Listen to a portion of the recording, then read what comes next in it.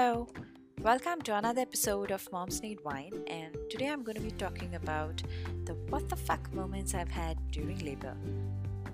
As if pushing a baby out of my body wasn't enough. So let's dive right in. Number one, just as I went into active labor, my husband fell asleep. I needed someone to hold on to my hand as my contractions kept getting more painful and more frequent. And here was my partner in sickness and in health, snoring away in the other end of the room. When he woke up, he claimed he was tired. Wow, no words, except a few expletives probably. Number two, while I was in the operation theatre, laying there spread out wider than a five-star buffet, I see three to four gangly looking kids in the room, apart from the two junior doctors and nurses. And they couldn't have been more than 19, 20-year-old gentlemen. So, most likely, they were college students made to observe a delivery case. In this case, I was the subject they were supposed to observe. I swear I physically felt the last bit of shame leaving my body. Number three, when I was just an hour away or so from delivery and in extreme pain already, my doctor walks up to me and tells me, Sneha, if you're in a lot of pain, please walk around, and if the pain is unbearable, do squats.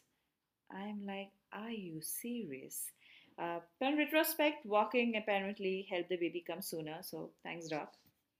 Number four, when the baby started crowning, which is when the head started to appear, it was my husband who actually noticed it, the only one without a medical degree in the room, apart from the patient, which is me, because nobody really expected the baby to come so soon. They were all away outside chilling. Of course, they all came rushing soon enough as my husband went and called everybody, and everything went on smoothly from there on. Number five, when I was pushing, the nurse holding my hand tells me, please don't make any sound or the baby's going to go back inside. I mean, that has to be the most ridiculous statement I have ever heard in a hospital. And I've never heard of such a thing in all my research, especially when I have been talking to other women who have experienced natural birth. So I don't know if that's supposed to be true or not. Anyway, so I had the biggest push of my life without a sound escaping my lips, and someone really needs to give me a bravery award for this already. Anyway, number six.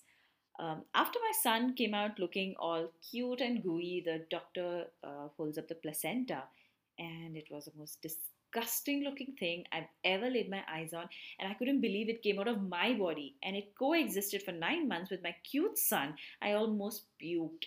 Women who have given birth, have you seen the placenta that has come out of your body? Tell me what you felt. I'm really curious because I had no idea that's how a placenta is supposed to look like. So those are it.